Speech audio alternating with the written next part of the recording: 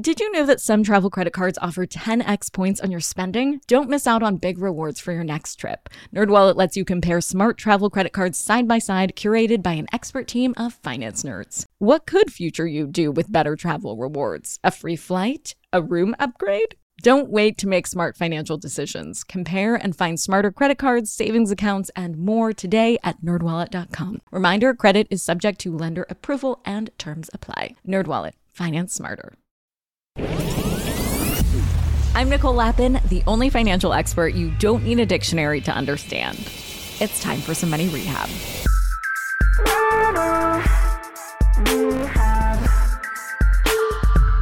Have you ever had a really hard day at work and struggled to pick yourself up by the bootstraps, or whatever other cliche people use to basically say, ignore your feelings and just get over it? If that approach has ever made you feel worse, you're right. Today I sit down with Dr. Susan David, a renowned psychologist whose work shows that ignoring your feelings does not help you in the workplace or anywhere else for that matter.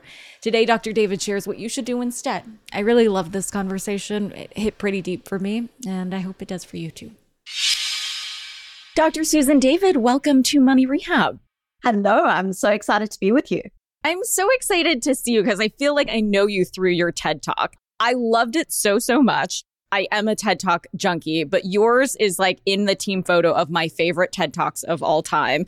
You frame emotional courage as a powerful gift. You basically broke the internet with this concept, and your insights from the field of psychology challenge convention in the office when it comes to using your emotions. So you say that in some cases, fixating on happiness and positivity, like why can't we all just be happy and smile, can actually undermine mental health in the workplace.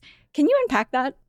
Absolutely. So we grow up in a world that tells us to be happy. And of course, as human beings, we want to be happy.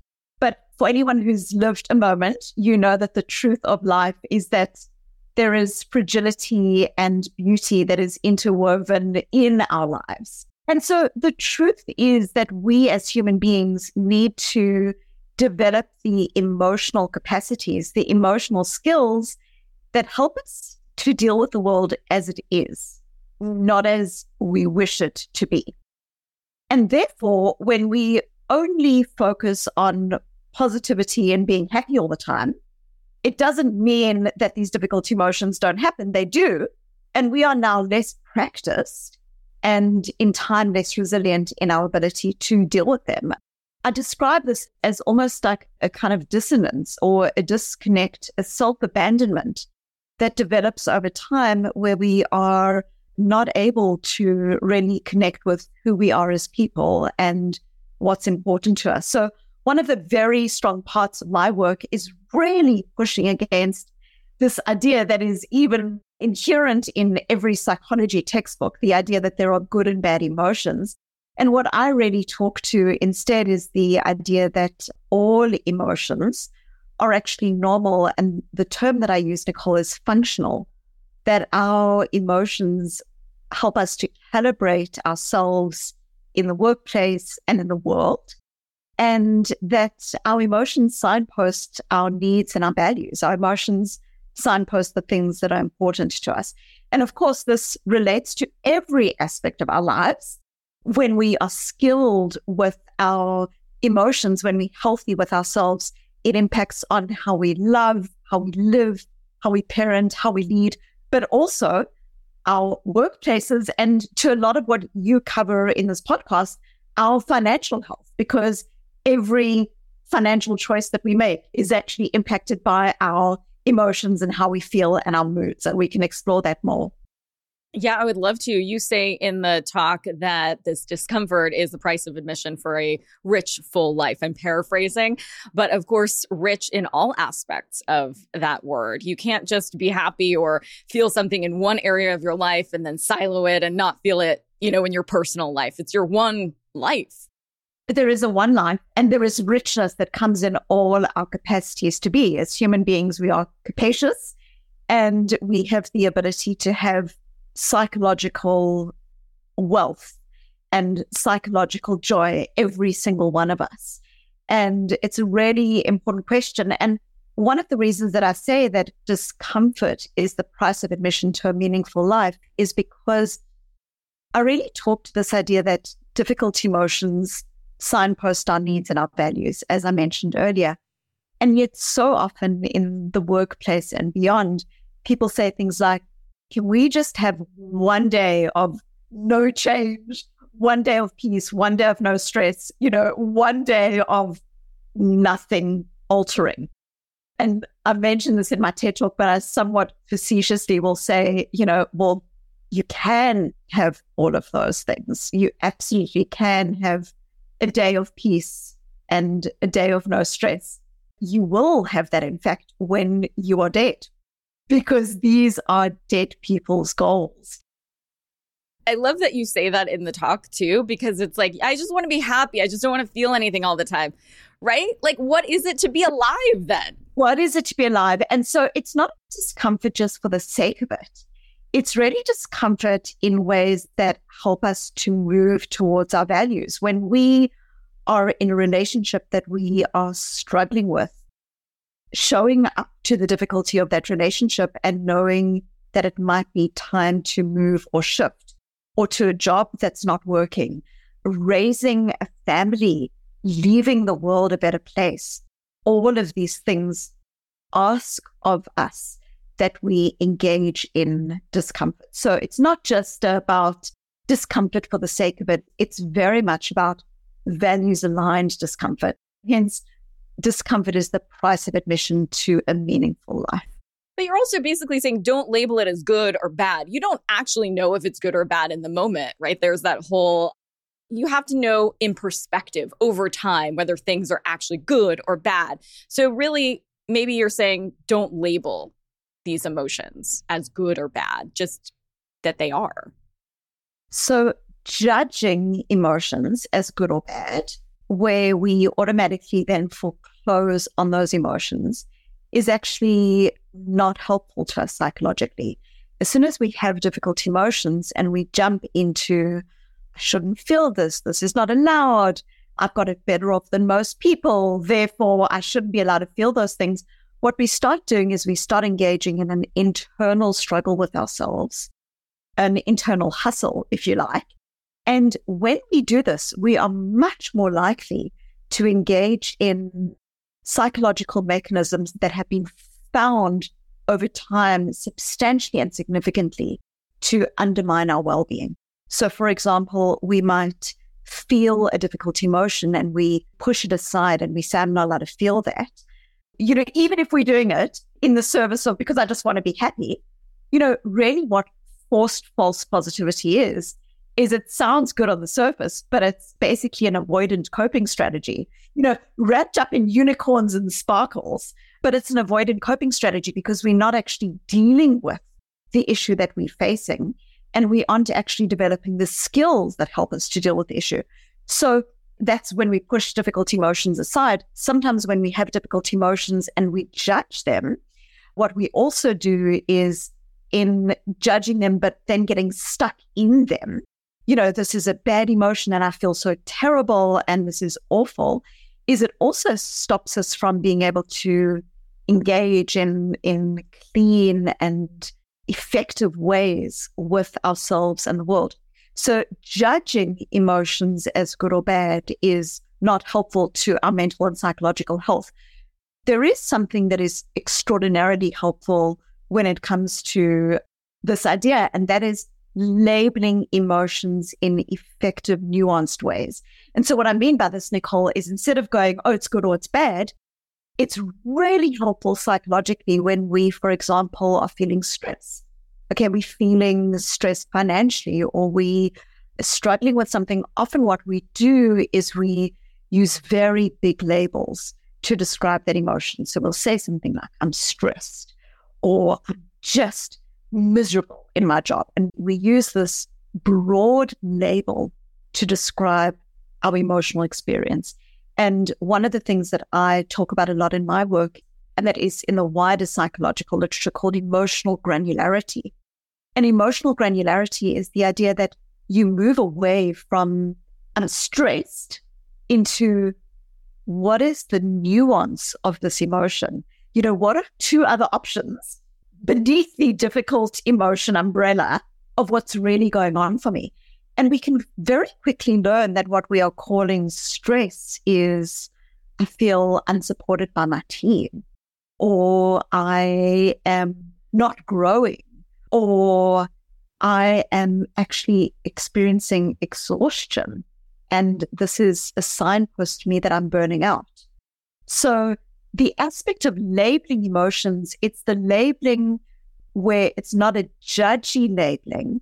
It's rather a curious and compassionate labeling that says what's really going on for me is a cornerstone of our ability to be psychologically well and healthy. I found this to be so helpful. And I talk about this a lot on the show and in one of my books in particular, DBT class, the dialectical behavioral therapy class. And I just, for the first time, learned that there were like these 7 main emotions. And then within them, I saw this very cool chart that totally changed my life. Within those categories, you have all these different words and like you can get more granular. And that's actually really helpful. And it takes away some of the power to the overwhelm that you're feeling. So powerful. I'll share with you actually to share on social if it's helpful. I've got these tools that I call emotion umbrellas, which are exactly this. It's what is the umbrella term that we're using and then what's underneath it. And what's really important here is that it's both the labeling, but then it's also what is it that happens to us when we label our emotions more accurately. So if you think about it, when you say something like, I'm stressed, your body, your psychology doesn't know what to do with that stress. When you move beyond it and you say, actually, this thing that I'm calling stress is actually that I feel unsupported, there is a part of our brains that gets activated. And in psychological terms, we often call this the readiness potential. So the readiness potential, as soon as you start to say, this thing is actually unsupported, what it does is it starts to help you to understand the cause of the emotion and then also what you need to do in relation to it. So it's not that the emotion is just, gee, I've now labeled this emotion effectively and all is good. It actually leads to behavioral activation that says, I need to get my resume together, or I need to put more money away, or I need to have this conversation. And so what it's starting to do is actually starting to move us to alignment. And one last thing I just want to say in relation to this, because it's very helpful, is, when we talk about this emotion granularity as a superpower, I don't use that language lightly. There are studies that show that children as young as 2 and 3 years old who are more able to accurately label their emotions over decades have higher levels of well-being and more ability to attain their goals and regulate towards their goals. And you might look at this and go like, what difference does it make if I'm 2 and 3 and I'm going, I'm not mad, I'm sad? Why should that matter? But if you think about being now a 16-year-old, and imagine you have got a 16-year-old who has become best friends with someone who thinks that the most fun you can have on a Friday afternoon is letting the air out of the principal's car tires. And you've got a child who is able to discern the nuance of what is going on for them emotionally. That child is able to go, gee, on the one hand, I've got this friend and I want to be liked and I want to be accepted. But when I dig deeper, I feel a disconnect. This feels wrong. This feels like it's not congruent with who I want to be. You can see how that child is going to be much more able to connect with themselves and their values and needs than a child who just says, gee, on the surface, this sounds good, I'm just going to move forward. So this is a really important skill, one of many that I talk about in emotional agility that really help us to navigate our emotional and psychological worlds more effectively. And movies like, isn't it Inside Out that was so helpful for kids that labels all the emotions like anger, fear, disgust, happiness, right? Sadness, surprise, contempt. I love that movie, and it's such a powerful movie. And it's really this idea that we have these emotions. We often think that they're bad. Our culture often tells us that they're bad. But these emotions, not only, when we get a bit of space between them, for example, through the labeling, like not only are they there and able to be processed effectively, but they signpost our needs and our values. When you are feeling bored at work, your boredom might be signposting that learning is important to you and that you need to do more of that.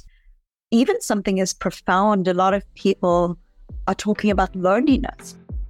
Hold onto your wallets. Money Rehab will be right back.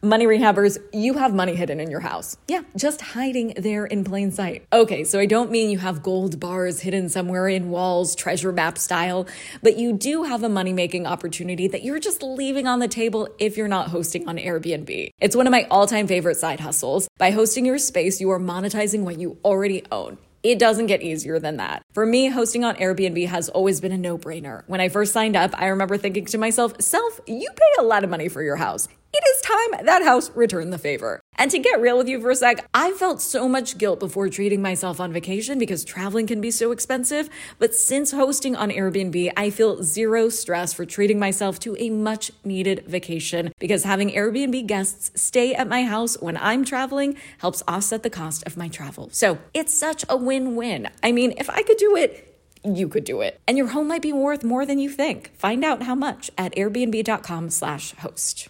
Do you ever get FOMO, fear of missing out? Well, do you ever get FOMO-tupita, fear of missing out on the perfect hire? If so, I have the antidote. It's LinkedIn Jobs. LinkedIn Jobs helps you hire professionals you can't find anywhere else, even those who aren't actively searching for a new job but might be open to the perfect role. In any given month, over 70% of LinkedIn users don't visit other leading job sites, and that adds up to a serious squad of awesome candidates. LinkedIn has over 1 billion professionals on the platform, and these candidates are super qualified. So much so that 86% of small businesses get a qualified candidate within just 24 hours. I work with LinkedIn Jobs for all of my dream team needs, so they're hooking up Money Rehabbers at linkedin.com/MNN. Go there and you can post your job for free. That's linkedin.com/MNN, as in Money News Network, to post your job for free. Terms and conditions apply. And now for some more money rehab. We know loneliness is increasing. And when people feel lonely, again, connecting with financial health, they are much more likely to spend into a feeling of comfort. Yeah. And thank you for bringing it back to money and using some of these financial coping methods. It's true to dissociate or avoid some of these hard things. So I'd love to dig into some solutions here. We understand these ideas of emotional suppression. We've probably all been there, whether in the workplace or otherwise, but I'd love to dig into the workplace, as our audience is mostly interested in coming to us for that. How do we use these tools and informations to improve our lives at work and in our careers? Well, these tools apply to every aspect of the workplace. So I can describe a couple of powerful tools, but also powerful mechanisms. For example, we know that the mood that we are in on a given day impacts every decision that we make. And I'll give you a quick example of this. If you are giving a proposal to a group of people and you're hoping that those people are going to connect and buy from you, if those people are in a more joyous mood, those people are much more likely to be big pictured, everything will be okay. And if you think from an evolutionary perspective, when you are happy and relaxed, you don't need to be looking at what's about to attack you. And so we know that there is this thing called mood congruence, this idea that when we are in a particular type of mood, which is more happy and relaxed, it leads to a big picture, it'll be okay, everything will be fine kind of scenario. People are much more likely to see the proposal as being wonderful. The same applies when we are thinking of making purchasing decisions. When we are in a more happy and relaxed mood, we are much more likely to make purchases that we cannot afford. We are much more likely to make business decisions that actually we shouldn't be making because we think big picture, everything's going to be okay. And we're not actually worried about what is the contingency, what's not going to work here. So we know that our moods impact on every aspect of our workplace. We know that our emotions also impact on how we come to our workplace. So often when we are experiencing change and transformation at work, we get stuck. We get stuck in our difficult emotions. We get stuck in, I'm right and the manager is wrong, or I am right and the client is wrong. And we get so stuck in that emotion that we often forget to ask ourselves questions like, even in this difficulty, who do I want to be? What is going to bring me closer to being the leader, the manager, the person in my career that I most want to be? So these are all emotional skills. Nicole, every workplace right now is talking about transformation and AI and change. And of course, this evokes huge amounts of stress for us as people. And so one of the most powerful tools we can have in the midst of transformation and change is really the skills that help us to move away from the idea that these emotions are right or wrong. They just are. To show up to those emotions with compassion, because it's hard to human in the workplace right now. And being compassionate to yourself is extremely important and powerful. It is the skill set that helps us to say things like, I'm calling this thing stress, or I'm calling it anger, but what's really going on for me?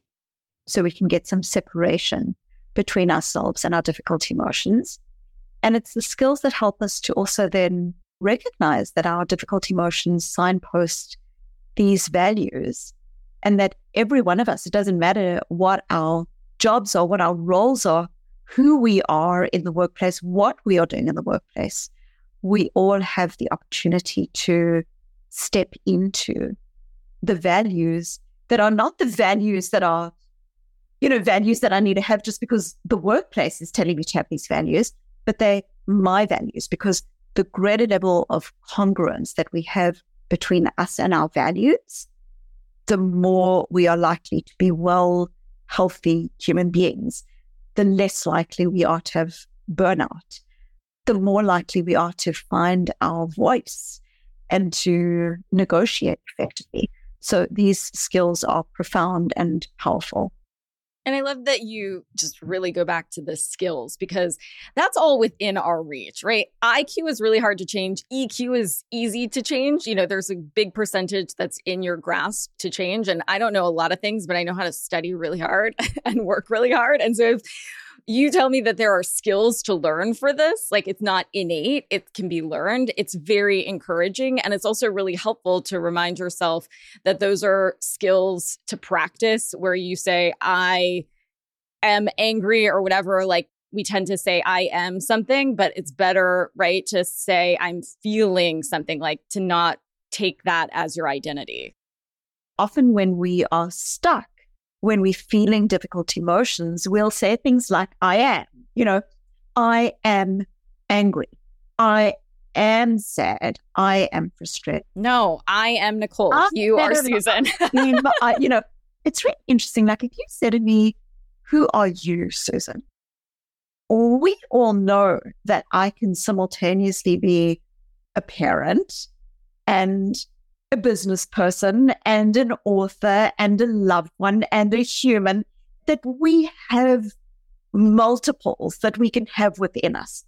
So if we think about then the language that we use with emotions, what we do is the opposite. We say something like, I am angry.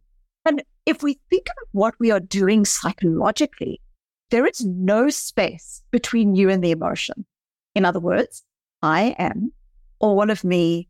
100% of me is defined by my anger. There's no space for anything else. There's no space, that beautiful Viktor Frankl, between stimulus and response, there is a space, and in that space is our power to choose. One of the ways that I think about this is, imagine for every single person listening right now, imagine when you say, I'm sad, it's almost like there is a cloud in the sky. And when you say, I am sad, it's as if you have become the cloud, okay? But when you start saying something like, I'm noticing that I'm feeling sad. I'm noticing that this is my thought, that I'm not good enough. When you start noticing your thoughts, your stories, and your emotions for what they are, you create this space. And what starts to happen is you start recognizing that you are not the cloud. You are the sky. What I mean by this is, as a human being, every one of us is big enough and capacious and able and human and messy and beautiful enough to experience all of your emotions. Getting back to your DBT, the bothness of our emotional experience. Yeah, I was going to say that because you can be the sky and you can have a cloud and a rainbow and like some lightning over somewhere else. And that had helped me so much to hold these two seemingly opposing things true at the same time. It was something that I'd never done. My family was really fucked up and didn't teach me any of that. It is so powerful. You know, you are not the cloud. You are the whole damn sky. And when we said, you know, why are these skills so important? If we think about emotional rigidity, the emotion is bad. I'm locking down into it. I'm pushing it away. And therefore, I don't have the skills to help me to deal with the world as it is. Whereas when we start having skills that we're talking about, the compassion, the labeling, the noticing these thoughts and feelings for what they are, the bothness, the connecting with values. These are just what I've listed here are 5 skills that are accessible to every single person listening. What you're doing is you're now moving from rigidity into why I call my work emotional agility, because emotional agility is the idea that we can, all of us, experience all of our difficult emotions and circumstances and our stories, and we can notice them lightly with compassion, with curiosity, and we can still choose who we want to be. And this now is the skill set of capacity and resilience and of agility. Honestly, Dr. David, this has been more helpful to me in business than anything I learned on Wall Street, anything I learned in a book. The emotional regulation and the interpersonal effectiveness have by far been the things that have helped me more in my business, in my career than anything else. And bringing that back from like pie in the sky, I guess, pun intended, but to say like those two things can be true in an interpersonal relationship. Like I can be really pissed at you, or I can feel pissed at you, but also love you at the same time. Or like I can have a deal fall through, but also feel like in a good place in my business. And those opposing things can both be true at the same time. And that has really, really helped me effectively navigate challenges in business. Oh, it's so powerful. I call this the idea of bothness. When I was very little, I was petrified of the idea of death. And it's normal. 5-year-old children become aware of their own mortality and they start recognizing that their parents aren't going to be around forever. And I remember night after night after night going into my father's room and lying between my mom and my dad, begging my father, saying to him, Daddy, promise me you'll never die. And my father could have done forced false positivity. He could have said to me, oh, don't worry, Susan, everything's fine, everything's good. But he didn't. He said to me, Susie, we all die. It's normal to be scared. And what I understood, and this is this idea of bothness, what I understood in the way that he was guiding me through those long, dark nights is he was saying to me, you can intrapersonally be fearful, be worried, be scared, and you can hold that in your one hand. And in the other hand, you can move forward with your courage and your values and your curiosity. And that is interpersonally, in our organizations, in our workplaces.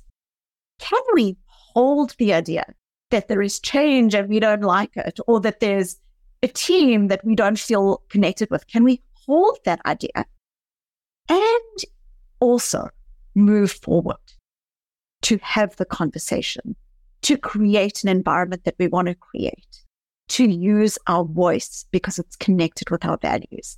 If we can hold both, then we hold our power, not from a place of fear, but from a place of being grounded in the reality of the world as it is.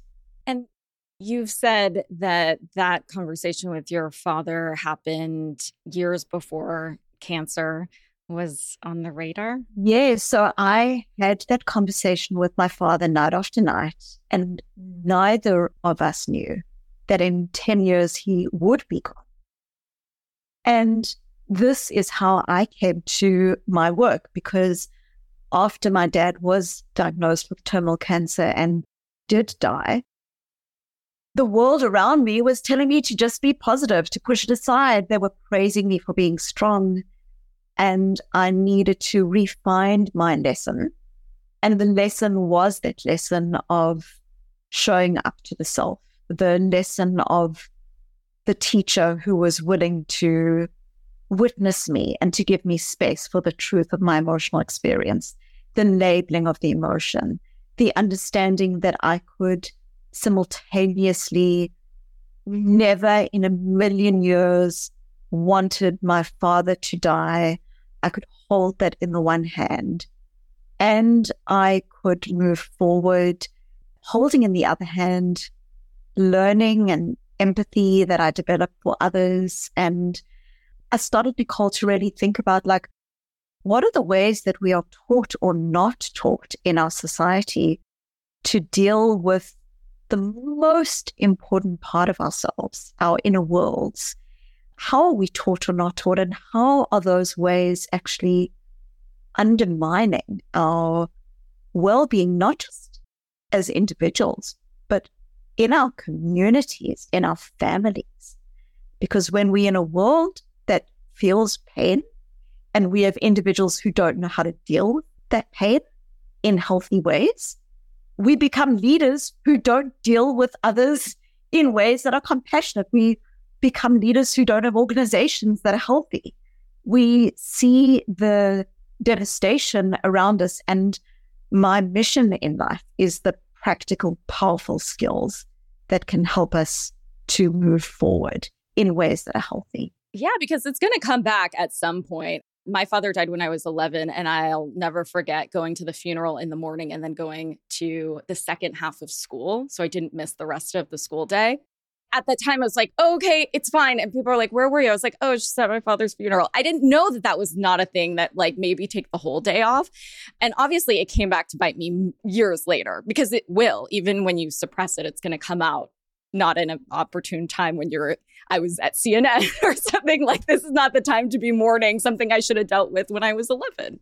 You know, psychologists call this amplification. And it's this idea that when we suppress difficult feelings, there is a short-term impact and a long-term impact. Really what this means is we push our feelings down, we push them down, we push them down, and then we are more likely to kick the dog, yell at our child, or take that emotion out. So that's the short term. The longer term is that when we consistently push difficult emotions aside, even in the service of forced false positivity, even in the service of, well, I've got this big, busy job and I've got to get on with it. What we see over time is, you know, what are you doing? You are engaging fundamentally in self-abandonment, because your emotions are this beautiful part of you and your experience. And so when you do it over time, we find more and more that there is a predictive aspect of lower levels of well-being, high levels of burnout, dissolution of relationships. There is a really long-term devastating impact. that happens when we suppress our difficult emotions. Hold onto your wallets. Money Rehab will be right back. Money Rehabbers, I gotta tell you, I just got back from Industrious and I am obsessed. Industrious is a company that provides co-working spaces and flexible office solutions for modern businesses, entrepreneurs, and remote employees who don't just want to work from their bedroom. I live in LA, as you know, and I travel a ton. And when I do, I always worry about finding a good place to work with a strong Wi-Fi connection and a legit desk situation. Industrious has a ton of different locations in major cities, so it really gives me the peace of mind that I have a home away from home when it comes to getting stuff done. But when I am at home, I love the Westwood location's floor-to-ceiling windows. It just makes you feel like you're on top of the world, which is definitely the vibe you want when you're trying to take over the world.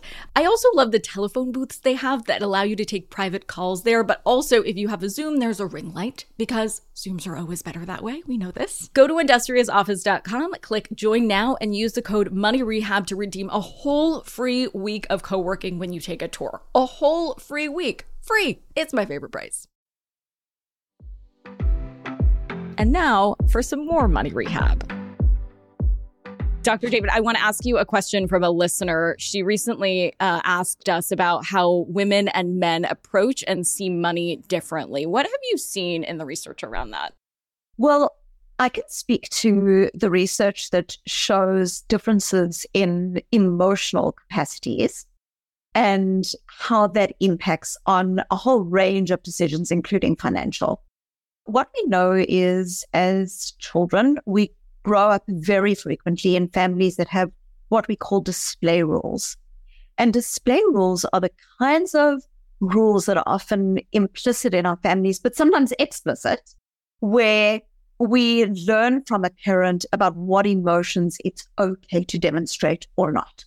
So, for example, if you grew up in a family where every time you are angry, your parent says, "We don't do anger here, go to your room," or they signal that to you, you're going to become less practiced with anger over time.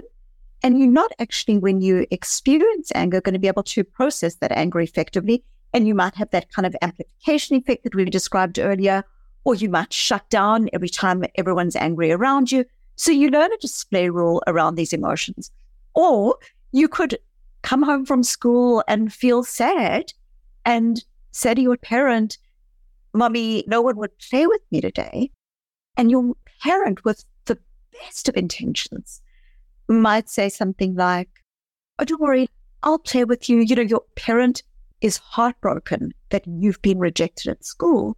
What that parent is often signaling is that there's no space for sadness in our house, that we've just got to be happy. And again, you'll be less practiced. So to come back to your question, I don't like to make too much of gender differences around emotions because there is a lot of nuance and there's a lot of individuality in terms of the families that we grew up in. However, what we have found in a number of studies is that boys tend to have far more conversations with parents and caregivers where parents will say things like, "What did you do at school today? Okay, what did you do?"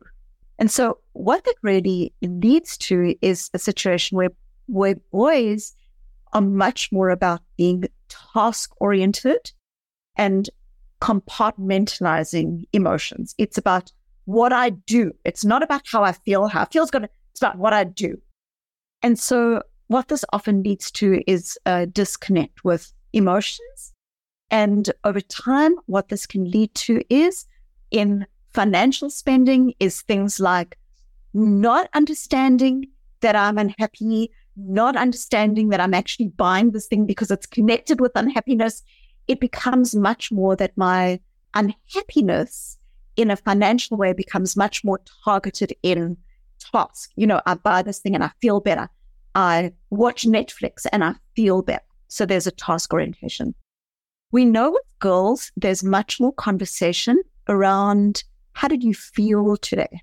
How did you feel when no one would connect with you? How did you feel when you were the last person invited to the group? And what this can often lead to in females, again, I don't like making too much of it, is getting stuck in difficult emotions ruminating, dwelling on those difficult emotions, and still making choices. But those choices are often from a place of, I feel bad, and there's this thing that helps me to feel better. So they can both look the same. They can both look like, gee, I'm spending a lot, or gee, I'm, engaging in a lot of alcohol or a lot of watching shows on Netflix, but they arise from difficult places. The one much more about compartmentalizing and not processing, and the other about getting stuck in difficult emotions and struggling to connect with values in a way that feels real and wise and harnessed. And I know this is more of a sociology lane than maybe a psychology lane, but some researchers have done studies around biological drivers for men and how they have these provider complexes. I'd love to hear what you think about that. I've heard anecdotally from men who were dumped because they didn't make as much money as their partner maybe wants them to. I've never heard that scenario from a woman. So that's a lot of pressure on men, right? What's a good strategy for managing some of that? I think firstly, from an emotional perspective, it is really important to understand how our difficult and different emotions, as well as the families that we grew up in, impact on our emotions and how we process our emotions, and whether the way we process our emotions is healthy versus not. But, from both sociological and a psychological perspective, what we know in relationships is that when we feel stressed, we are much more likely to default to stereotypes that the world has around us. So one example might be an example of being a provider, but we see examples in other ways. So for example, if you've grown up in an environment where every single person in that environment says to you, we don't do college. We aren't from a family that goes to college. What you can do is you can grow up in that environment where you struggle, you work hard, you give your best, and finally you make it into college. And then, as happens in your first year of college, you fail a test or you struggle relative to your peers. What very frequently then occurs is those stereotypes. When we talk about stereotypes, we often think that stereotypes are things that other people have about us. But what happens is those stereotypes can become self-stereotypes. In other words, at times of stress, self-stereotypes begin to be activated. So you can start saying things like, oh, maybe they were right. Maybe I'm not cut out for college. And we know at that point around 70% of kids will drop out because the stereotype becomes turned to themselves. So coming back to your question, I think there is a broader and deeper question in that, which is that there are stereotypes that exist about who we should be, how we should dress, how much we should earn, what jobs. There are these stereotypes. And one of the most important aspects for ourselves and for our conversations with our loved ones, to the question that you asked early on, is what are our values? What are guiding who we want to be? What is it that matters to us in our relationship? And Nicole, I'll describe how this plays out in the example that I just gave. We know that if we take kids that have grown up in that environment where everyone has said, you're not cut out for college, and we then, in their first semester of college, we ask them to engage in a very brief exercise, an exercise that every single person listening can do. And it's this: spend 10 minutes writing about what are your values?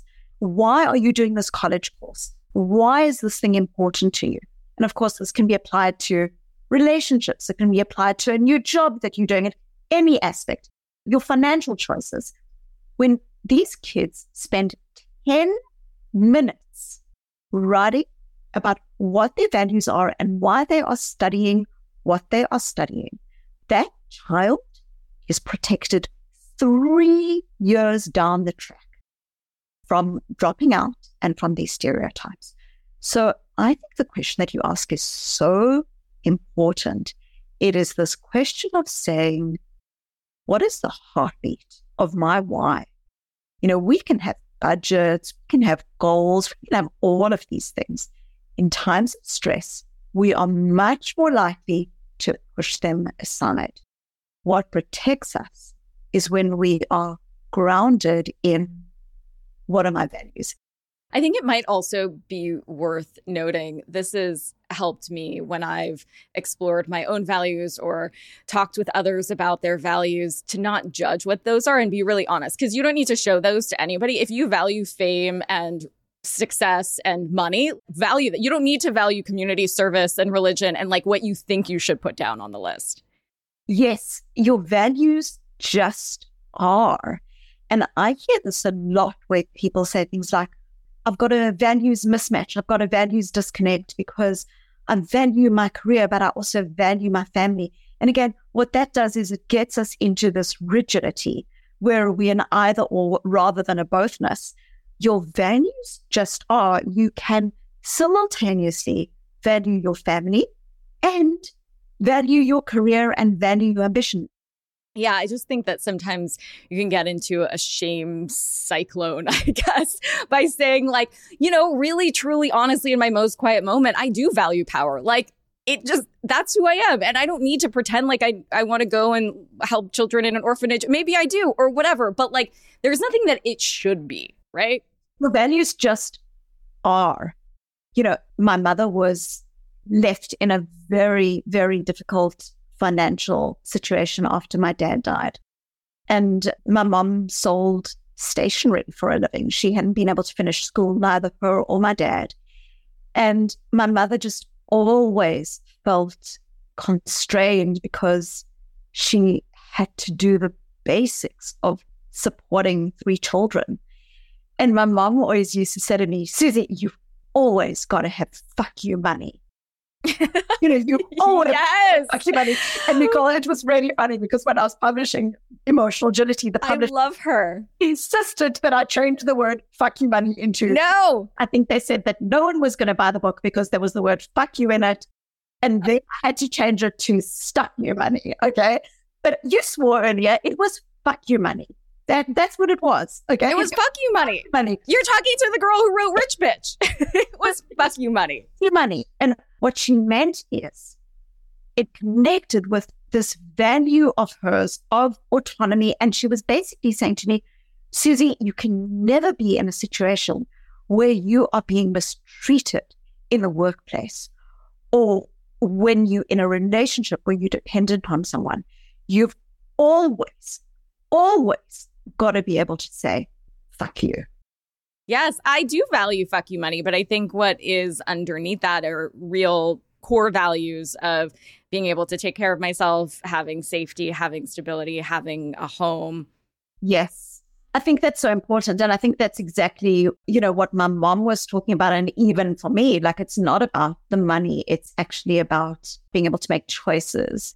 And I think that's a really important part of that conversation. We end our episodes by asking our guests for a piece of money advice they can take straight to the bank. I think you just gave us one, but I'd love to know if you have a tip that anyone can use to invest in themselves or help with financial anxiety. I think the most important aspect of my work is the recognition that most financial choices are impacted by our emotions. So if you slow down and you say to yourself, what's really going on for me? What's happening for me? And is this connected with my values and who I want to be in the long-term workable way of being in the world? You will be both richer in your bank account, but also richer as a human being, capacious, compassionate, and wise. And that's what we advocate, living a rich, full life in all aspects of the word. Thank you, Dr. David. Thank you for having me. Money Rehab is a production of Money News Network. I'm your host, Nicole Lappin. Money Rehab's executive producer is Morgan Lavoie. Our researcher is Emily Holmes. Do you need some money rehab? And let's be honest, we all do. So email us your money questions, moneyrehab@moneynewsnetwork.com, to potentially have your questions answered on the show or even have a one-on-one intervention with me. And follow us on Instagram @moneynews and TikTok @moneynewsnetwork for exclusive video content. And lastly, thank you. No, seriously, thank you. Thank you for listening and for investing in yourself, which is the most important investment you can make.